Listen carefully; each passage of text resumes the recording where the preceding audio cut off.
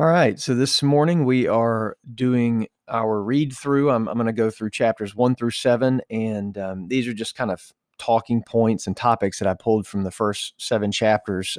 Paul starts off kind of taking a jab at what's going on in the church, and this is something I think I'm really going to dive into. It may take a few days to kind of get through this, but he notices that certain people were following Apollo. Or Apollos and Peter, and there's these divisions that have formed.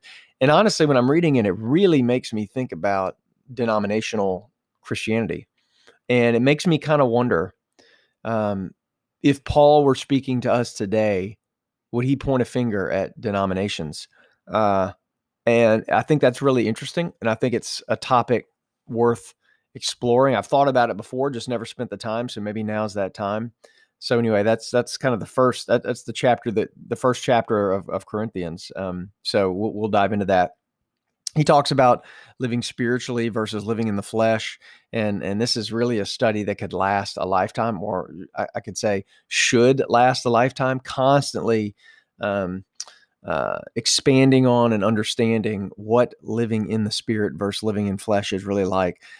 He talks about living a life and leading versus being a hypocrite. So in other words, you see both Jesus and Paul do this, saying, don't do as I say, do as I do.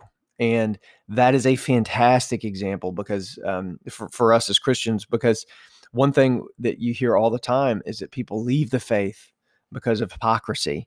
And so leading by example is the remedy to that. And it's a beautiful illustration that Paul makes. And then we get to chapter 5, and he talks about how he's pronouncing judgment on this church there in Corinth. There was kind of an incestual type relationship going on, and he kind of teaches us this, like, when is it okay to judge someone? What are the how do you remedy that? Because we're all taught growing up you don't judge others, yet Paul's saying you do. And there's an important distinction about who and when we can judge and when we shouldn't. And so we'll get into that in chapter 5. He talks about how some things, all things are lawful, but not all things are helpful. And this goes straight back to the book that we just read, Better Decisions, Fewer Regrets by Andy Stanley.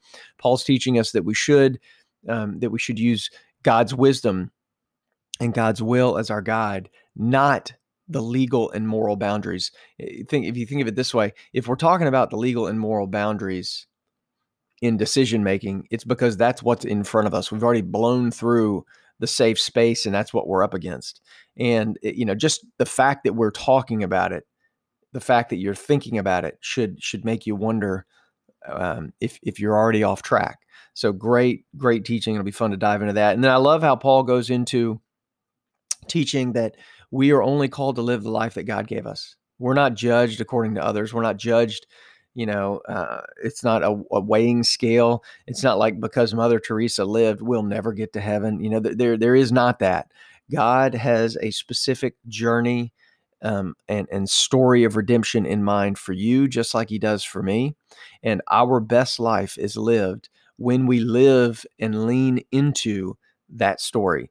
And it's a great message and a great reminder that, we're simply called to lean into God, and God, any moment we decide to start living a godly life and turn to God and place our faith in God and to trust God has our backs, that's the moment then God starts to really write our story through us.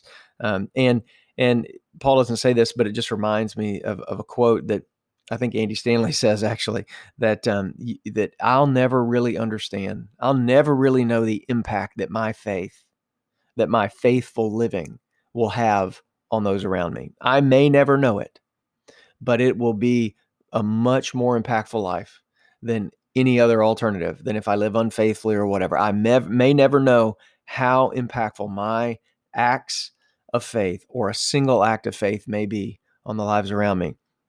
But that's why it's incumbent upon us to lean in and to trust God and to let God lead us. So a great message. And tomorrow we'll pick up with chapter 8 and in 1 Corinthians and read on.